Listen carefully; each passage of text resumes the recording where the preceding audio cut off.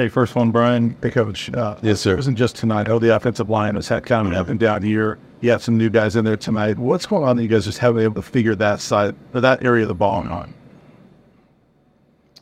on? Depth. Not only depth, killer instinct, want, desire, will, athleticism. The hardest thing to acquire is linemen. So when people have a good one, you rarely see linemen jump and go to different schools. I think we have some guys that it's going to be good with a little seasoning. But overall, we just don't have the fight or the passion to do what we want to do. Right? I'm a little biased because I'm his father, but I think we have the best quarterback in the country. I don't think any other quarterback could put up with or stand and deliver like ours do, week in and week out, and taking a beating that he's taking. And we got to address that. We got to address that scheme-wise. We got to address that functionally with what we have on the line, and we just got to do a better job. We really do. Is that whistling? Do you hear that? I don't know. It's a notification of team messages coming. You didn't hear that right there? No. That's weird. Huh. All right. Do you like to whistle while you work? I don't know. It's just the sound it makes when I got a message coming in. I get to work. It only does it on this device. Okay. No, we're good. All right. Welcome into sorry, you got to stretch out at first. All right. Do we do some calisthenics? All right. All right. Welcome into a new BuffStampede Radio. Adam Munsterteiger, the publisher of BuffStampede.com, joined by football analyst William Gardner to recap Colorado's trip out to the Rose Bowl. It is the last trip out to California for the foreseeable future for the Buffs. Maybe they'll play in a bowl game out there. Maybe they'll schedule some non-conference games out in that state. I was telling you, William, before we started here, that's not my favorite trip from a working standpoint because LA is tough to get around, but felt a little bit more nostalgic this trip because knowing it's the last one, and stared at those palm trees a little bit longer than I had in the past because it does have a lot to offer if you have some free time to go hang out on the beach. Well, you got some exciting destinations ahead of you next year, my friend. Some places where you won't even want to stay in the hotel. You'll just want to be out and about, seeing town. Yeah, Manhattan, Kansas. We're gonna see how we're gonna hit up the Applebee's for some reverse happy hour wings. It'll be a good time. But I love Lawrence. I like some of the small college towns in the Big 12. It's harder to get to them. It really is, and so that's the part of it that's tough. Today's episode is brought to us by Macaulay Capital Fractional CFO Services. Is your business looking for financial guidance and support, but not yet big enough to hire a full-time CFO? Well, we have a solution for you. Hiring a fractional CFO who can work with your business on a part-time basis. You get the benefit of having a seasoned financial expert on your team without the commitment or expense of a full-time hire. And here's the best part. It's likely that a partnership with Macaulay Capital will be a win-win situation, meaning that your business will make more money from the guidance of a fractional CFO than the total cost of partnering with us. For more information or to set up a meeting, please visit MacaulayCapital.com. That's MCCAULEY Capital.com. Let's get to the UCLA game. Before the game, Coach Prime told Holly Rowe, as long as Shedeur Sanders stays upright, this one's going to be interesting. And we know that Shedeur Sanders did not stay upright throughout that football game. I think the final tally was something like 24 pressures, 18 hits, 13 knockdowns, 7 sacks. I mean, you're not going to win a football game, even if you win the turnover margin 4-0, when that's the case to your quarterback. Well, yeah. I mean, I guess I would say it stayed somewhat interesting until the end. It wasn't a blowout by any means. We'll talk about that. I mean, credit to the defense coming along. I think we need to do some compare and contrast things there. But yeah, when your quarterback's getting hit that often, but then how damn stupid do you have to be? How damn stupid do you have to be to keep calling the same damn plays? I mean, run the ball. What did we run the ball? 9 times, 8, something like that? There were 11 design runs. Now, a few of those were late when the game was basically out of reach when they brought in Alton McCaskill late. So, yeah, I mean, they pretty much weren't running the football. Yeah. Yeah. And let's just put it out there and talk about this because, Coach Prime says at halftime, I want to run the ball more, and then they don't run the ball more. Now, is he the head damn coach or is he not? I mean, I don't know the answer to the question. Everybody with half a brain about football realize we need to run the ball, but they don't do it week after week. And it's incredibly frustrating. And it really makes you wonder what the hell's going on in the coaching staff and in those offices. Talk, but show me something, and we'll get to the offensive line in that coaching situation, and I'm sure. But I just want to prevent that particular, it's like, when they do run the ball, it works, and then they don't do it. And people say, well, they rush 4 guys and still get to us. Well, when you don't have, let's take defensive ends and outside linebackers only. When you don't have to account for the run game, you got that one split second that you get to use on the pass rush instead of reading the offense, and that gives you a huge jump on pass rush against tackles or what have you. So don't tell me that it doesn't matter whether they rush 4 or not, because it makes a huge difference if there's no run game. Yeah, there's that saying, the defenders pin their ears back, and that's what UCLA looked like. I mean, they, as it was said on the broadcast, I was rewatching the game this morning, that they smelled blood. And this O-line could be better if they run the football and if they could regain some confidence. The way that they're calling plays right now, I agree with you. They're not going to gain that confidence as a group, and it doesn't matter who you put in there. Now, Jack Wiltie showed us why he wasn't on the field in previous weeks. That was hard to watch. Well, but you have to wonder what the hell happened there too, because the guy was perfectly serviceable against Texas Christian in the game 1. He wasn't All-American by any means, but he's certainly gotten worse, significantly worse since then. And you have to wonder what's going on. Yeah. Yeah, they moved around some bodies. It sounds like there were some injuries up front.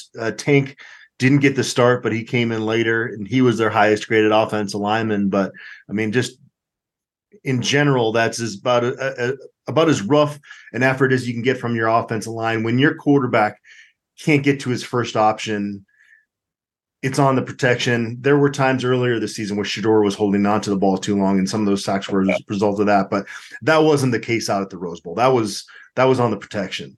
Well, and frankly, it was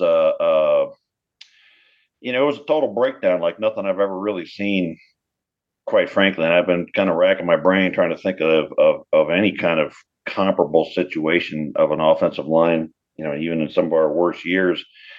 I don't remember seeing that. And I swear to God, watching it sometimes, I thought they've given up, or do they even care? Or, but what's maddening to me is it's not, okay, I'm going to say it, go ahead and laugh if you want. It ain't about talent. Because, when you got one guard going this way and one guard going that way, that's just that they don't know what the hell they're doing. When you got a guy that's supposed to be pass protected and he tries to reach block like it's a run play, that's just not knowing what the hell you're doing, or not using the right technique or something. I don't understand it.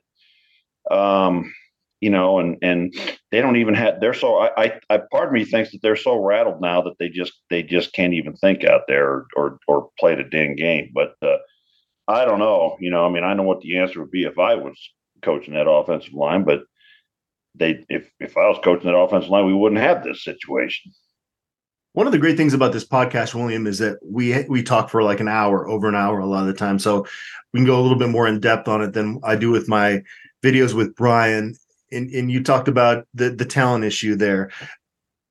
With the O-line and their issues right now, there's kind of a blame pie, right? And you allocate it in certain areas. And certainly Bill O'Boyle has got a big slice of that, just because we're not seeing this group get better. But I will push back a little bit in terms of the guard play. has been an issue talent-wise to me. I think that Tank, Savion Washington, and Van Wells are guys that could start for most teams in the country. So that part of it with those three guys, I agree. But, we talk about you're only as good as your weakest link, especially on defense in the offensive line. And when I see their guards just manhandled, it's like varsity versus JV situation sometimes with those guys. And that's where the talent to me comes into the blame pie in terms of, they don't have the guards that they need. And maybe Tyler Brown would have been one of those pieces this year if he was eligible, but there, and then there's also the depth. There's not talent in the depth either. So they need to upgrade that. Well, that's going to bring us to another topic, which I think we need to discuss today, which is the first of all, the transfer portal is not how you're going to build a line overnight because they're just not available there. And secondly, the whole inside out, outside in type of philosophy, we're going to have to talk about that too, because that ain't working. But I don't agree. And frankly, when you talk about seeing who are guys, BB, Welty, and Jack Bailey. I've only seen them get thrown around and manhandled a handful of times. People see that once or twice, and then it gets repeated on replays a lot of times, and then that's the narrative. They're getting manhandled, pushed around. Well, that's not really the case. And I'll sit down and watch the damn videos with anybody that wants to watch them, and we'll count, okay? They have enough talent to be a successful offensive line. They really do, but you have to put them in positions or they can have some success. And you also have to teach them how to play the damn thing. Oregon State's made themselves a top 20 team by bringing in a succession of linemen, no more talented than these guys, but they develop them, or at least in terms of how they're rated coming out of high school or, transfer, whatever. They're low 80s guys, maybe mid 80s guys for the highest level ones that they bring in, and they develop them and turn them into good linemen. So I don't know, man. I just disagree. I think that I'm not saying that any of those guards could be all Americans, but they could certainly be serviceable at this level, and they were at various different times, because I see plays where they do just fine. So I don't know, like McChesney put up that video where he broke down one play and he showed both of the guards were doing the wrong thing. And here's the problem. People say, well, let's just bring in better talent. We'll be better. No, we won't. No, we won't. You bring in a 5-star All-American, future NFL All-Pro, and he steps the wrong damn direction, he's going to look just as bad as Jack Bailey. So if they're not doing the right thing, if they don't understand the scheme, if they don't understand the blocking assignments, if they don't understand technique, they're still going to get beat no matter how good they are. So there's 4 games left in the schedule. Is there any hope for that group in terms of finishing out the season on a better note? Does it come down to play calling? What can get that group to a point of, just being competent out there? I honestly, God, believe after thinking about it since Saturday night that they got to fire O'Boyle and put Shermer in there to finish out the season. I mean, I don't know who else if there's no other possibility, but he was a 10 or 12 year offensive line coach at the Power 5 and NFL level. But I don't think they can do it with O'Boyle. I just don't. I mean, at this point, he's lost that room. The whole room has been told they're going to get replaced by the head coach. It's a disaster, man. It's like the old, saying attributed to Albert Einstein, keep doing the same thing, expect different results, is insanity, right? Well, we've had the same guy there since January, and this is where we are. What would possibly make anyone think it's going to change under that guy? Yeah, 8 games is a pretty sizable sample size at this point. And they're getting worse, Adam. I mean, they're getting week to week. They're getting worse, man. I don't know what the hell they're doing in practice. I really don't. I don't have access to that. I don't get to watch it. They don't get to post that, but they're getting worse. I mean, this was the worst yet. Now again. Now UCLA has some talent on their front too, as well. That certainly played into it. Yeah, but it was a total. Yeah, that doesn't help. But it was a total breakdown on all levels. And again, I don't know what the hell's going on with the play calling. And somebody got photographs of somebody, man, because this refusal to run the ball, and with the backs that are effective doing it, they I guarantee you start running the ball from the start of the game, and you start getting 3 and 4 yards of carry and all that sort of stuff, and maybe not be as fun as exciting, but your offense is going to get significantly more effective immediately. And I don't care. Quite frankly, you don't even have to be successful at it. You just have to do it so that they have to respect it and watch for it. That's one of the fallacies people have. If you don't run for 200 yards, you're not being effective with the run game. That's not true. Part of it is you have to be effective enough, but you also have to keep a defense honest. And there's nothing honest about a defense now. I'd walk over to Lewis and laugh in his face and say, I know you're not going to run the ball, so I'm not even going to put any backers out there, Chief. I'm going to just go with a bunch of defensive backs there, big man, because I got to figure that other teams, when they're doing scouting for us, before our games, have got to sit there and watch our offensive video and go, what the hell?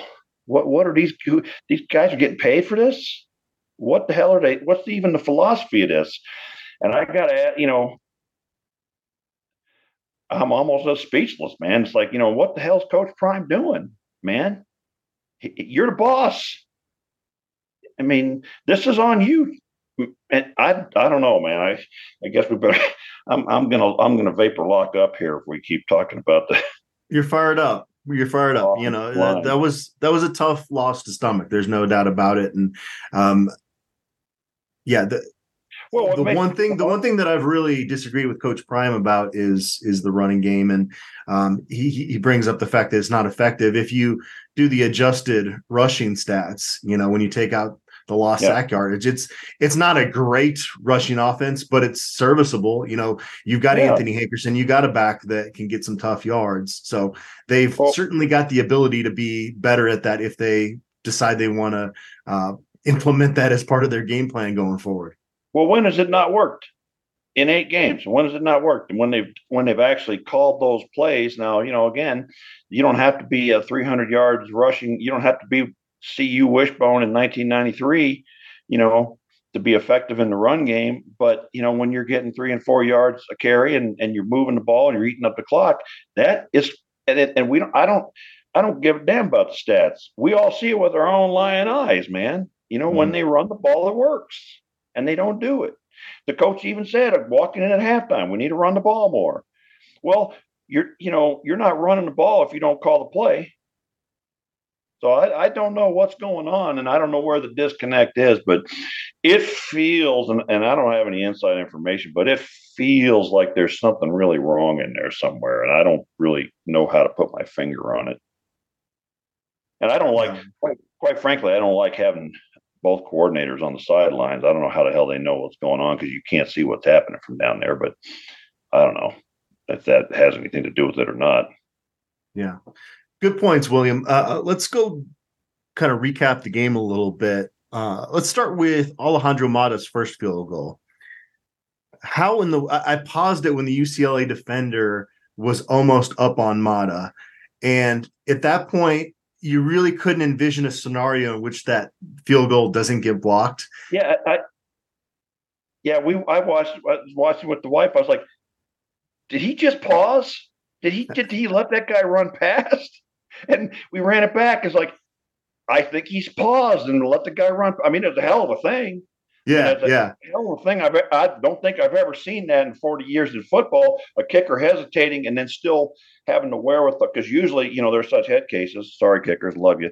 But, if they don't get their steps absolutely right, and everything's just perfect like a picnic on Saturday, but the dude paused and he still made it. It was awesome. Yeah. I thought it was awesome. Yeah. I thought it was amazing. Yeah. So those early 2 takeaways only result in 6 points. And that was, it was the opening drive. And then it was, they actually only got 3 points off the takeaways. They had to be at least up 10-0 out the chute for you to feel better about things. To be up 6-0, there was a sinking feeling of, they just totally blew a huge opportunity early in this game. Yeah. At one point, they threw a graphic up on the screen, and obviously I wasn't at the game. I was watching on TV, but the UCLA, we already had 4 turnovers and we were losing 7-6. And I looked at the wife. I was like, not sure we ought to watch the rest of this, to be perfectly honest with you. 4 turnovers by us, and we're down 7-6. This is going to be a bad night. Yeah. And I thought it'd be a lot worse than it did, but God bless the defense for stepping up. Yeah, even Chip Kelly said going in that when you're down 4-0 in the turnover margin, you're down 40-0 on the scoreboard. And so they felt very fortunate going in at halftime. And it's kind of like that team that loses momentum late in a basketball game and you go into overtime and you go, oh, they don't have a chance. Right. That's kind of the way it felt. It was like there was too many opportunities for Colorado. They didn't take advantage, and Shedor's getting attacked back there. And so that's about as pessimistic as I've been at a halftime covering a Colorado game where they're only down by 1 point. Yeah, I mean, it was nuts. I was like, we got to halftime, and I'm like, I felt like we already lost the damn game. And I didn't have any, it's funny because earlier in the year I had confidence that we'd go in at halftime and we'd come out with better adjustments. I don't have that anymore. We don't come out in the second half and play better, at least not these last 2 games. And again, every team I've ever coached, before we went in at half, we all met as coaches and we talked about what's going on and what we're going to talk about. I get the impression these coaches don't talk to each other. I really, and let's, I think we'll get more into this, but let's contrast what's happening with the offense with the defense, because that defense is well coached because they're getting better week by week. And let's contrast the offensive line versus the defensive line, which that defensive line, on paper doesn't have a heck of a lot more talent, but it's getting better every week because Sal Sanseri and Nick Williams are doing their job and getting those guys better up front, and Nick Kelly Kelly is finding ways to use his guys creatively. And, I'll grant you, he's got a generational talent out there at one corner, but, we got one of the best quarterbacks in the nation on offense, and they can't make that work. So you look at the defense, and I don't know if it has to do with the fact that Prime was primarily a defensive guy himself, but the defense is getting better week to week, and the offense is regressing and going the wrong way. So I don't know, man. I can't see anything. I don't, Brewster, I like him as a coach, but what the hell's his purpose on the team? I mean, they don't even use his position hardly. But then again, it's like you talk about, they had that play that McChesney put up again. It was max protect. They had an H-back or tight end guy in there, and they just didn't block it right. It's like you had max protect in there, and 2 guys stepped the wrong damn direction, and 1 guy reach blocked instead of pass blocked, and it was a jailbreak. So even with max protect, get out there. I would tell you this. Here's what I would do. If I was offensive line coach, first of all, we wouldn't be in this situation. Guaranteed it. But if you took me and brought me in today and said you got to take over this, I'd say I'll do it under one condition. You start. We're going to go foot to foot. We're not even going to have splits, and we're going to freaking tee off and just block people in the run game. You're going to call the damn run, and we're going to get that established, okay? And then we're going to do a whole different thing with our pass game. It's going to have to be play action and come off the ball and hit people in the mouth. One of the things that's missing to me from this offensive line is there's no aggressiveness. There's no nasty. There's no physicality, and I don't know what's going on, that to me has always been your offensive line. All your whole team plays like your coach, right? My mentality, my offensive lineman was, we're not out there. We're not, even if we're pass protecting, like you're backing up, right? Well, and I've always taught it, you're not backing up away from somebody. You're backing up to set up to punch somebody. You're not backing away from them. You're Muhammad Ali waiting for him to come in. You're going to knock him out, right? And you have that physicality, and you have that desire to really punish somebody. And all the good offensive linemen I've ever known have that kind of mentality. I want to bury somebody and put them in the dirt. And I have not seen that once this year from this offensive line. And I think Coach Prime touched on it when he said nobody helped stir up after a certain play. And there's part of that too, is like, if somebody cheap shots your quarterback, somebody got to get their block knocked off. And if I got to get thrown as an offensive line coach, if we get a 15-yard penalty because somebody enforces the fact that we're not going to let our guy get touched, I'm okay with that. But, we get crap penalties from our offensive line from, all the false starts and offsides we get is lack of discipline. And that's from coaching. Can I add to your point? I want to just throw in there that the fact that some of your best blocks this season have come from defensive linemen, kind of adds to that, right? I mean, you're not seeing that on a consistent basis from the guys that are offensive linemen.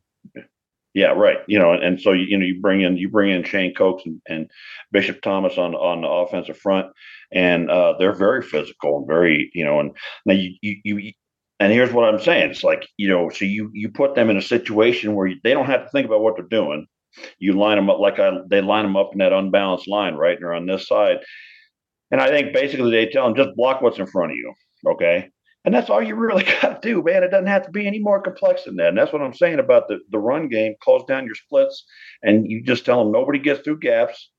And, I don't know, I'm making it sound more simplistic than it is, but it's not, it's not saying, hey, go cure cancer for the world. Okay. How are we going to land on Mars? Figure that out for me, would you? No, it's blocking football. All right. It's not, I don't know. I'm pretty frustrated, and we can hear it. Yeah. In your voice for sure. Another positive, you mentioned the defensive front in their improvement. Jordan Dominic had his best game as a Buff, and I love the gold grill he got to show off there after his first sack in the game. Have you ever have you ever robbed a jewelry store and told them make me a grill? No. No, I got to mark that on my bucket list. I'll write that down. But I remember last week I was saying he was my breakout for the second half of the season guy. And I think he must have heard that. He's like, make me look good. Yeah.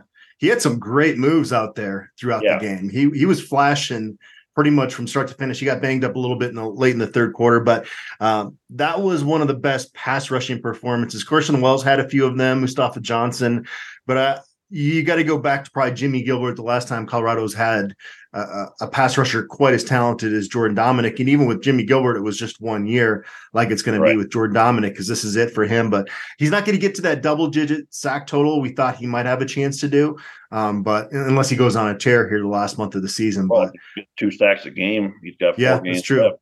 You know, I mean, it's not outside the realm of possibility. It'd be a hell of a finish to a season. And I got to tell you, it does wonders for a defense when you got, a lockdown corner and a kick-ass pass rusher. All of a sudden, you could do things on defense and look real smart as a coach. Yeah. Yeah, the defensive line, I think, had 5 of the top 10 graded players from this game by Pro Football Focus, and a lot of it was just handling the responsibility and being stout in the run game, because UCLA, they had some chunk plays. But not as many as I expected UCLA to have going into that game. Yeah, and I think, people were talking on the board last week about if I was Chip Kelly, I'd just run at Trevor Woods and I'd bully them. Well, you know what? This defensive line is better than all of you all think it is. And there's some guys on there who got some size, and everybody doesn't have to be 320 pounds. There's some guys that got good size, and they're being well coached, and they're getting better. Amari McNeil's becoming quite a load up there. Shane Cokes has been an effective player all year long. But, people think, well, if they don't have 6 sacks and 20 tackles behind the line, they're not doing their job. That's not the case on the defensive line. That's just not how it works. Your job is to occupy offensive linemen and let the linebackers, frankly, do their job. And I think where we've been fallen short on this defense this season is the linebackers have not been doing their job. And I think they got better at that against UCLA. And hopefully it carries on like that. Now, that's a defensive outing that in 2023 Power 5 football should get you a win. Yeah.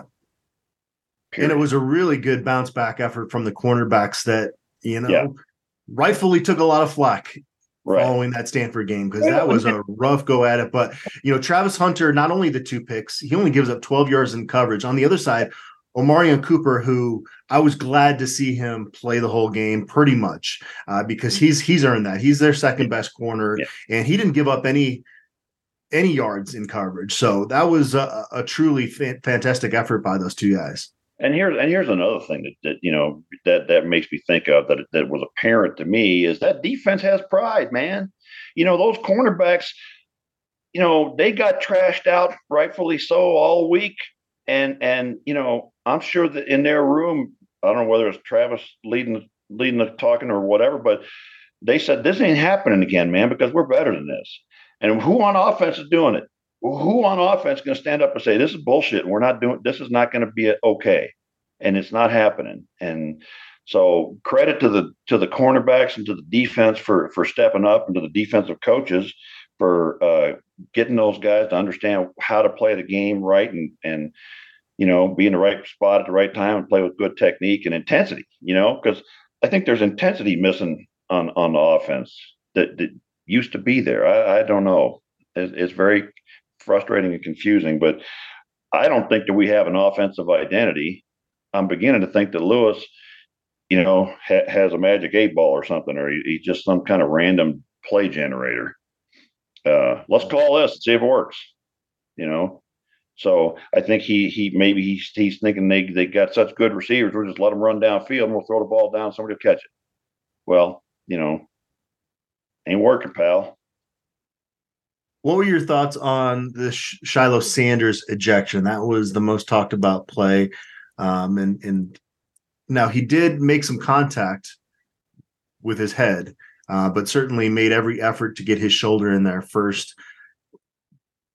I made the point after the game that I felt like it's okay if you want to penalize Shiloh Sanders there, but the intent is clear that he's trying to not have his head get in the way. And sometimes the offensive player is the one that kind of creates that, that hit between heads. I'm okay with the penalty because there was some contact up top, but I really hate the ejection in that situation. And maybe that's a way they can tweak the rule is to have some different tiers for these targeting calls. Yeah, and I think it was a improper. I don't know, and I hate to bang the same old drum, but he gets thrown out of the game for that, and that POS from Colorado State, POS from CSU, didn't get thrown out of that game for what he did to Travis Hunter. I don't get it, man. There doesn't seem to be uniformity in how they're enforcing these rules in any way, shape, and form. I mean, technically, it wasn't the targeting against Travis Hunter by Blackburn with the helmet, but it's the defenseless player has always been the main factor in my view of those kinds of calls and throwing people out. Is you take a shot at a defenseless player and you ought to get kicked out. Now, I don't think that's what happened there with Shiloh. I mean, it's as much on this quarterback as it is anybody for setting them up for that. Yeah. And sometimes it's a contact game, and I don't know, man. I just think that's an improper. I think, I agree with you that penalty would be fine, but throwing a guy out of a game and for the first half of the next game for that particular play seems ridiculous to me.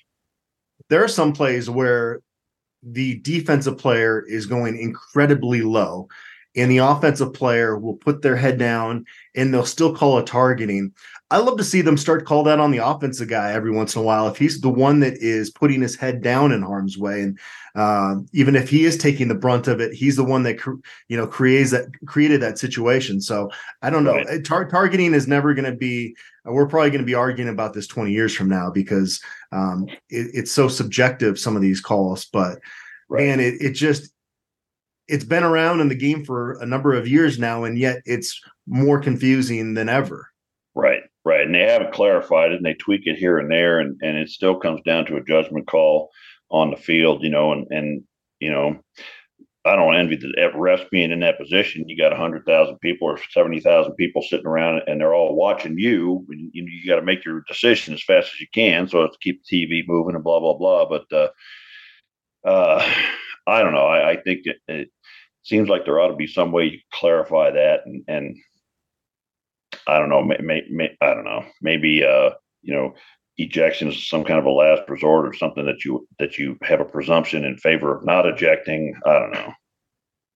Going back to Travis Hunter, he's got, when he talks about his goal being the Hall of Fame, and you look at his combination of athleticism, but then you throw on there his anticipation skills, his eyes. Well, yeah. I mean, it is off the chart. It is just incredible what we're watching. And there have been times this year, and partly because, he was coming back from that big hit, but, we haven't seen the best of Travis Hunter week to week based on some of the stuff he does in practice every day. No, and that one interception, where he's covering the outside guy and he goes and he intercepts in front of the inside guy. Watch it again, and his eyes, he's watching that quarterback, and he's got this guy sort of in his peripheral vision, but he's looking at that guy and he's breaking as soon as that guy's throwing the ball because he can tell where it's going. And I bet there's not one out of 100 cornerbacks in the NFL could do that. In the NFL, because it's like, he's just a generational talent, and he's only still at the beginning of his game too. That's the crazy thing. He's got 10 years of experience, gets a little bigger and older and whatever. It's going to be just ridiculous. Jaden Milner-Jones had a couple nice plays on special teams. The safeties generally didn't have a very good night. Slusher got beat on a big play for UCLA. Jacquez Robinson came in and gave up a couple plays. So not the best effort. Roger Ward, though, he's been a pretty steady performer there at safety, and he forced a fumble in that football game. Any other thoughts as we close out on just talking about Colorado's defensive effort from this game? They had one penalty where they were too late in getting the rotation in, and Charles Kelly went crazy on the sidelines again. But fortunately, that was the end of it because, I was worried about Charles Kelly's heart and his. He's pretty animated. Yeah, and I love his demeanor as a defensive coordinator. I hope he has success. They continue to show improvement, and he's in Boulder for a long time because I like a lot of what he does. Now, his defense is very complex, and if you're going to keep rebuilding through the portal every year, that's going to be an issue. I think at some point you might have to dumb it down a little bit if you're going to be relying on a lot of new players year after year in this defense. Right. Yeah, and I think the thing that's really truly amazing about it is, they had that defensive performance with no offense whatsoever. They were out there on the field a lot because the UCLA kept getting the ball back and we didn't score. So you wonder if we even had a serviceable offense, what they could have done out there. So I'm very encouraged by how the defense developed and came around. You gave them an extra week for a bye week, and they really made something out of it. You gave the offense an extra week for a bye week, and man, they turned it into corned beef hash. I don't know, that's still a thing, corned beef hash. Anybody ever heard of that?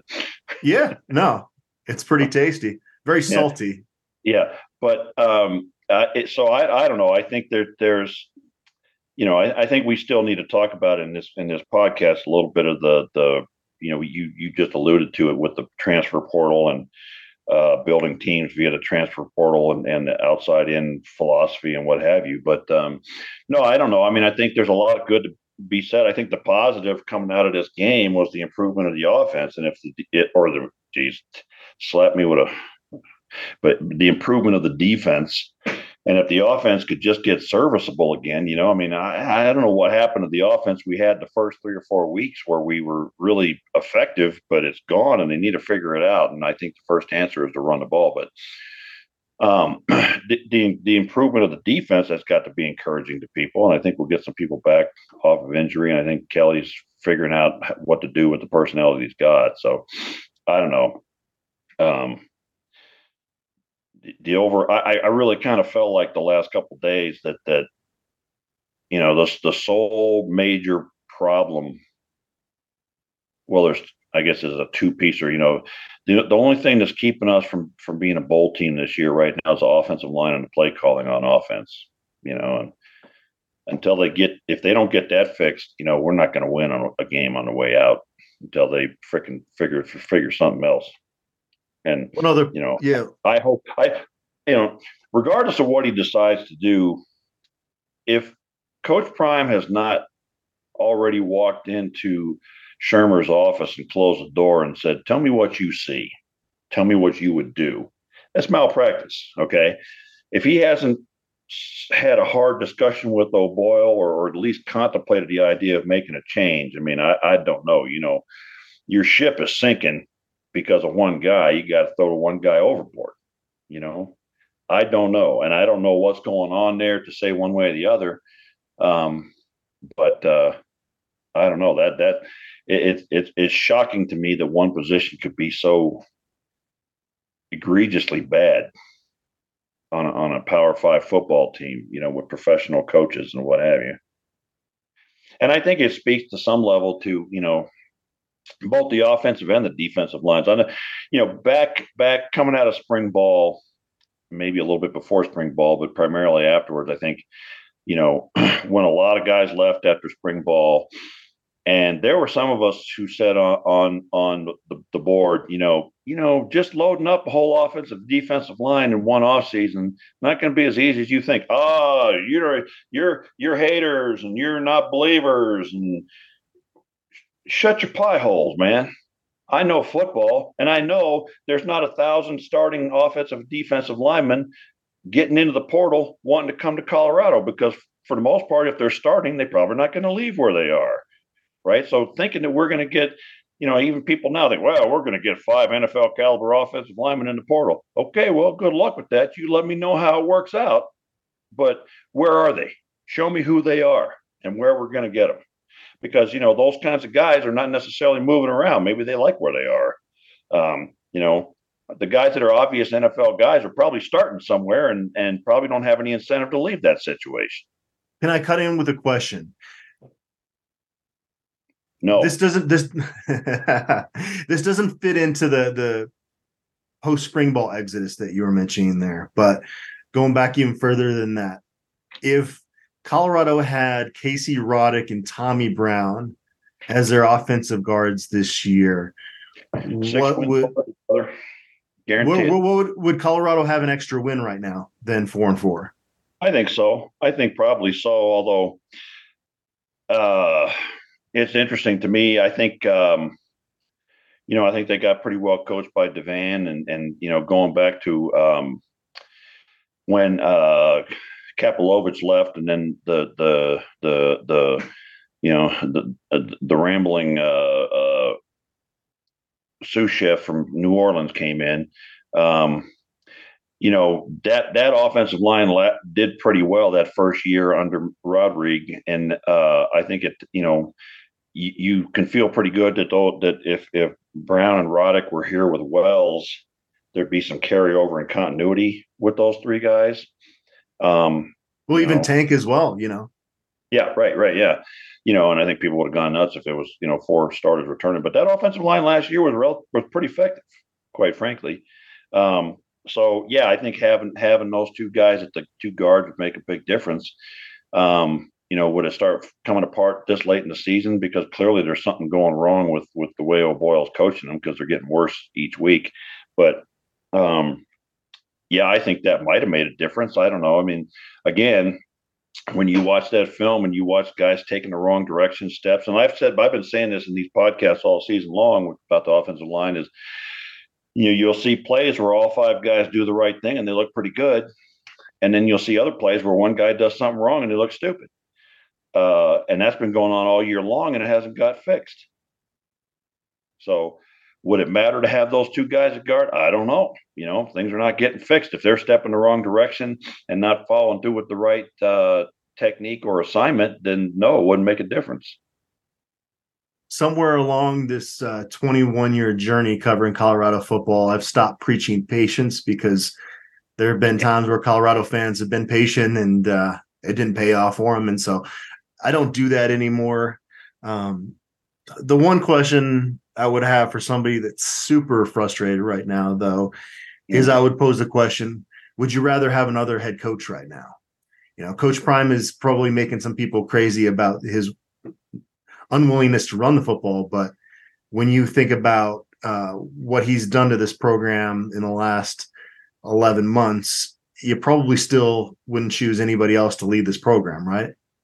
Well, you got to be an idiot to jump off of the Prime bandwagon or the Prime train at this point, because if nothing else, he's a professional, and we haven't had that as a head coach for quite some time. And he's not going to keep guys around on the staff, I believe, who are not effective. Now, I don't know if he'll make the change before the season ends, but I don't think he's going to keep guys around if it's not working. And he's going to, and I think one of the things that people don't grasp about Deion Sanders is that, when he was a player, it wasn't all talent. Some of it was hard work and understanding and improving on things. When things went wrong, he fixed them and didn't do that again. So I think he's probably learning some hard lessons this season, and I hope that they turn into some hard decisions that he makes. I hope he's making them right now, in terms of who his coaches are and his philosophy going forward. But certainly getting, we should still believe that we've got a great coach in here for bringing significant amounts of talent into the team. And you look at the defensive coaching staff, and I like what they're doing there. We just got to fix the offensive coaching staff. So yeah, absolutely. I think we got the right guy. Who the hell else would we have? We'd be winless right now, I think, with anybody else. All right, 4 games left. Oregon State, Arizona, both at Folsom Field, then on the road at Washington State and at Utah. Things have kind of changed a little bit there. Early this season, it looked like at Washington State, you pretty much would chalk up as a loss. They've really struggled in recent weeks, and now all of a sudden that looks like more of a winnable game. Arizona, though, has caught fire in its, I think, season 3 or 4 under Jedd Fisch. He's finally got that thing going in the right direction, and that game looks less winnable now. Oregon State just got knocked off by Arizona, but that's a football team that is going to present a big challenge for Colorado, especially the defense. We'll see if their defensive improvement that they showed against UCLA can show against a really strong Oregon State front. That's going to be a tough game. Have we gotten into the must-win territory yet in terms of bowl eligibility? Yeah, absolutely. I mean, every game's a must-win at this point. There's only 4 chances left to get 2 wins, so you got to go 50-50. Kind of goes without saying, but I think one of the things you could take away from this UCLA game is that we played with them. Short of ineptitude up front on offense and play calling, defensively we contain them, and they're a decent team. They're as good as any of the 4 teams we're facing the rest of the way out. If we can just get some answers on offense, we could still be a pretty decent team. So there's not anybody left on the schedule. Utah without their quarterback is not the world beater that they have been in recent years. So there's a puncher's chance in all 4 of these games. Frankly, I think, it's better than the last year. There was no point even going to games. We weren't going to beat anybody, So yeah, I think we can go into every game with the possibility of a win. We got to improve on that on the offense significantly. But if we have the UCLA game defense in the last 4 games, we're going to be in them. Yeah. And if we can recover that offensive mojo that we had the first half of the season, or first half of Stanford, second half of USC, that offense is still there. It's the same dudes, same coaches. If we can get back to that sort of standard, yeah, we can win. There's not any one of these 4 teams that you look at and go, well, we can't win that. We play Oregon 100 times right now. We're going to lose those 100 times and frankly, get blown out in more than half of them probably, because that's just not realistic to look at that team. If we had Washington still on the schedule, we're not beating that team. But any of these 4 we got left, yeah, it's absolutely a realistic possibility. Part of the thing is they gotta keep these guys believing, and I think the defense has plenty to believe in. Man, they got to do something up in the headspace of that offense, though. And I don't know. I'm worried about Shedeur Sanders' health too. Yeah, going forward, you feel so bad for him. He is banged up right now, and he's not complaining about it, and he's not pointing fingers. He just continues to take a beating though, week after week, and it's kind of catching up to him at this point. There has been talk of that Prime had this outside in philosophy, and I don't know if that's a thing he actually said or not. I don't know that I ever recalled actually hearing it, but clearly, if that's a philosophy, I think what we're seeing this year is that it's not necessarily one that you can work with, at least on the offensive line. You've got to bring those guys in.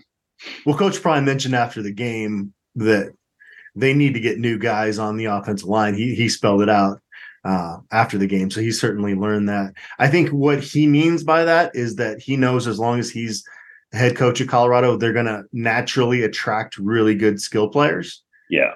And so it's not, we don't need the guys in the trenches. It's more, I'm just willing to admit that there's going to be corners that want to play football for my program. I think it's kind of how I take that. That's fair enough. I guess that's probably a better understanding of it. I mean, we're just, I mean, to that point though, the D line had a really solid performance against UCLA. So they're getting better because they have good coaching. And I have to disagree very strongly with Coach Prime calling out the players on the offensive line. If you're going to call out the players on the offensive line and say Bill O'Boyle's name, say it. Because if you're going to throw the players under the bus, throw the guy coaching them under the bus too, man. I mean, let's just be fair and honest here. The dude making the big bucks ought to be the first name that you mentioned, not the poor dopes that are trying to play the dang game the way he's teaching them to play it. So I don't know. The whole thing. The thing is though, you don't know what Coach Prime is thinking and what's happening behind the scenes, right? And there's so much access now that we get with Coach Prime's team meetings and things, but there's so much that they don't show.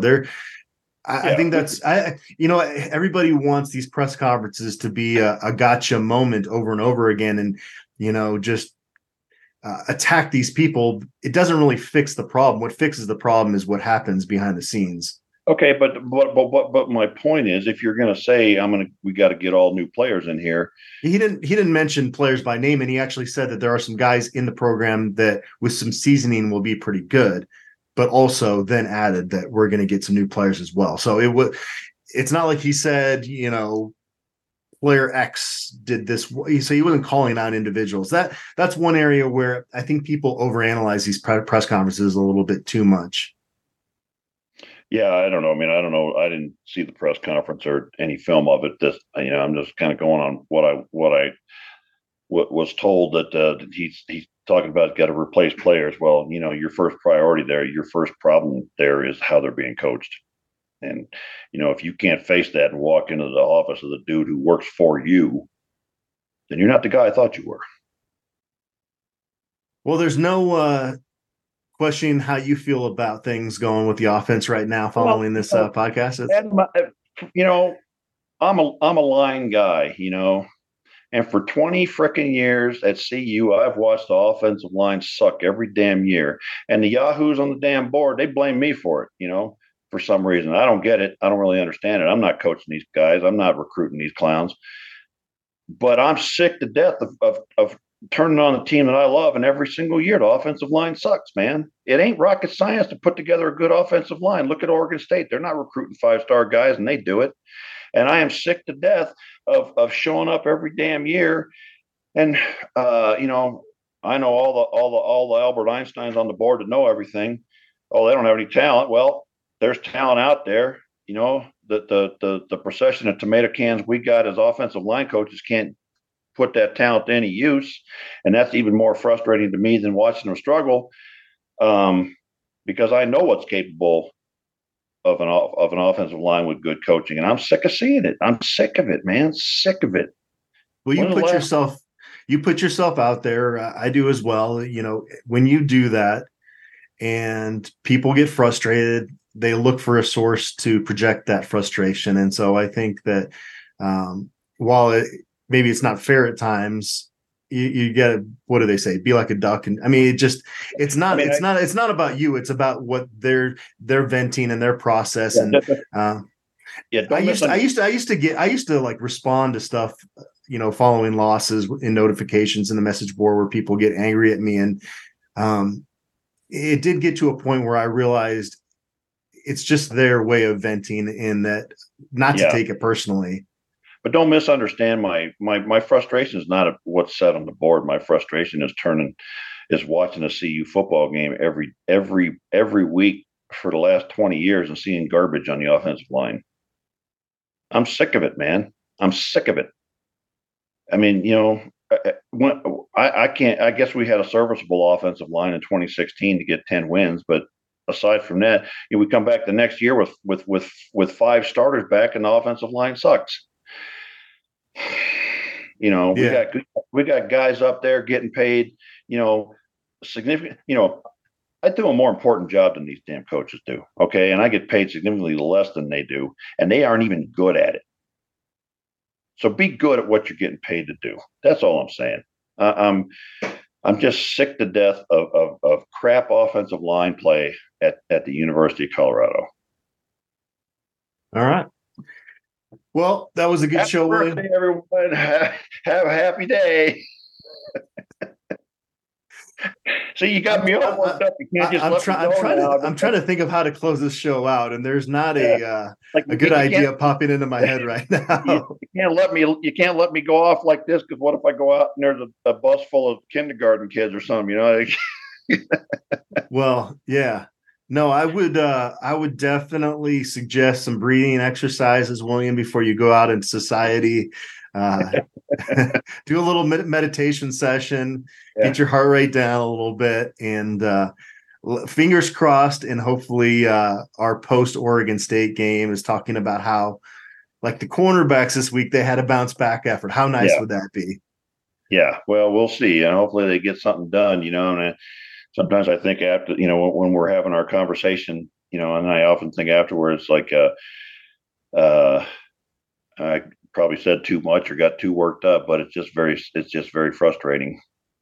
Well, your passion was felt. And, like I said, I think that's kind of the general sentiment from a lot of diehards after Saturday's game of, it was kind of between the second half of the Stanford game and then the UCLA game, just kind of this, the first time this season, kind of feeling a little bit of that hopelessness that, and also just to your point, I mean, this is entertainment. This is supposed to be fun. And when you turn on the TV, like you mentioned, as an offensive line guy, and you see that performance, it's not fun.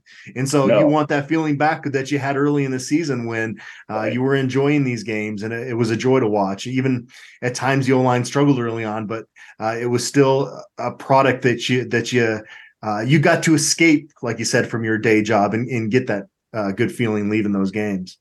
And I think back to earlier in the season, you mentioned that, and I remember thinking very clearly, even when we were 3-0 and things were rolling, going, everybody figures the wheels are going to come off this thing, and we're not going to, everybody's saying 3, 4, 5 wins, even if we only get, and I thought to myself, even if we only get to 6 wins, that's going to be, 6 losses. I'm a mathematical genius. Thank you. I figured that out all by myself without any help.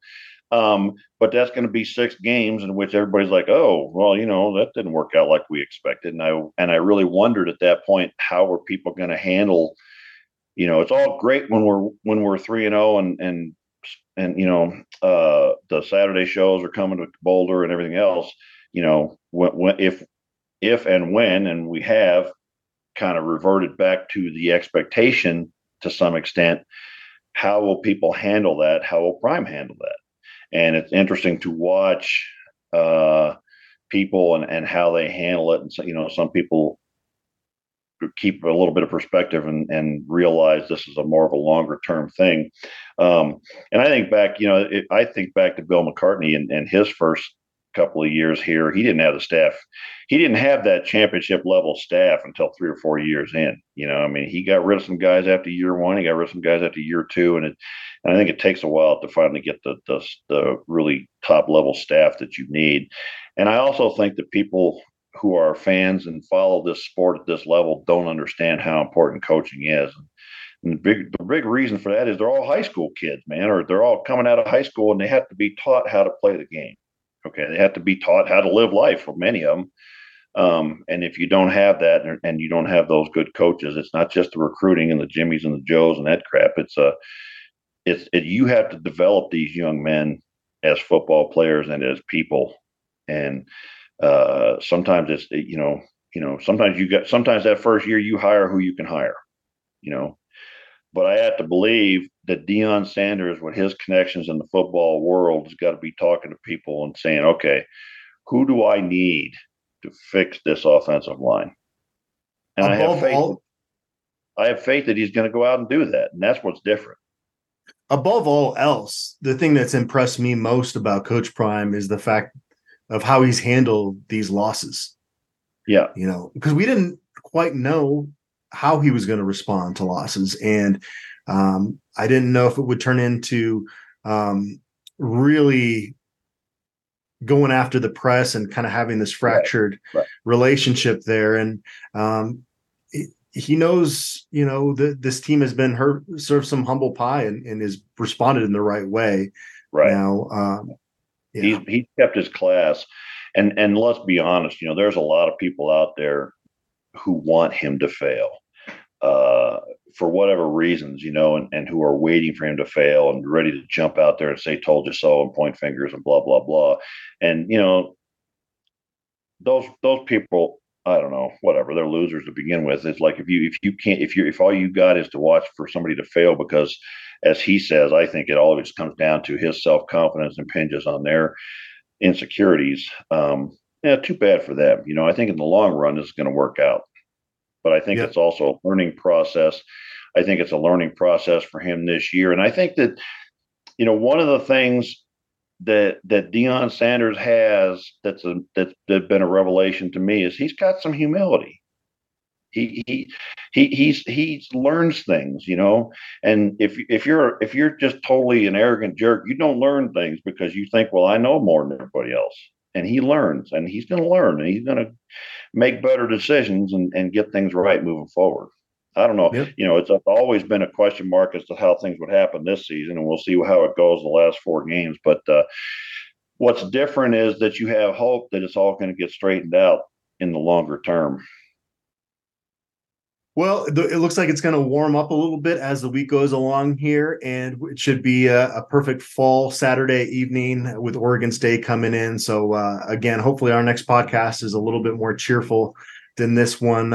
Thanks for folks for sitting there through hearing our frustration. But there's still 4 games left, and so let's see what happens. Yeah, hopefully it can be a little bit cathartic listening to us, and hopefully to some extent sitting out there going, what he said. And in my expletive laced little rant there, I don't know if you can cut that out, but I might have to. That you might have crossed the line on that one. So I haven't decided yet. I'm going to go back and re-listen to it, but there might be, I don't know, a minute of the show that goes missing, goes on the cutting room floor. and then there'll be the big conspiracy. Hey, what happened to the missing minute? Like those Zapruder tapes and the Nixon tapes. Where are the Munsterteiger Gardner tapes? Should I put that in a side folder? And maybe when we have cheerful days and we can have a sense of humor about it, I can actually release that minute of audio.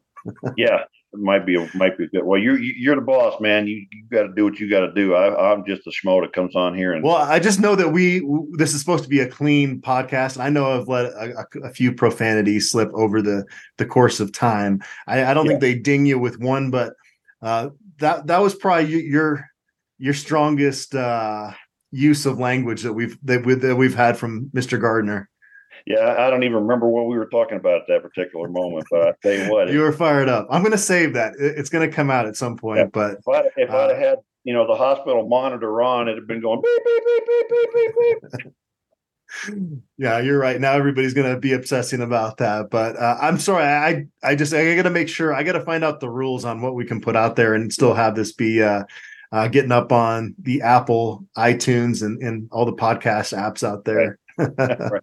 Well, that's a you problem, my friend. All right, fair enough. William, it was great to hear your passion, though. Seriously, thanks for coming on, as always, and appreciate everybody out there for tuning in.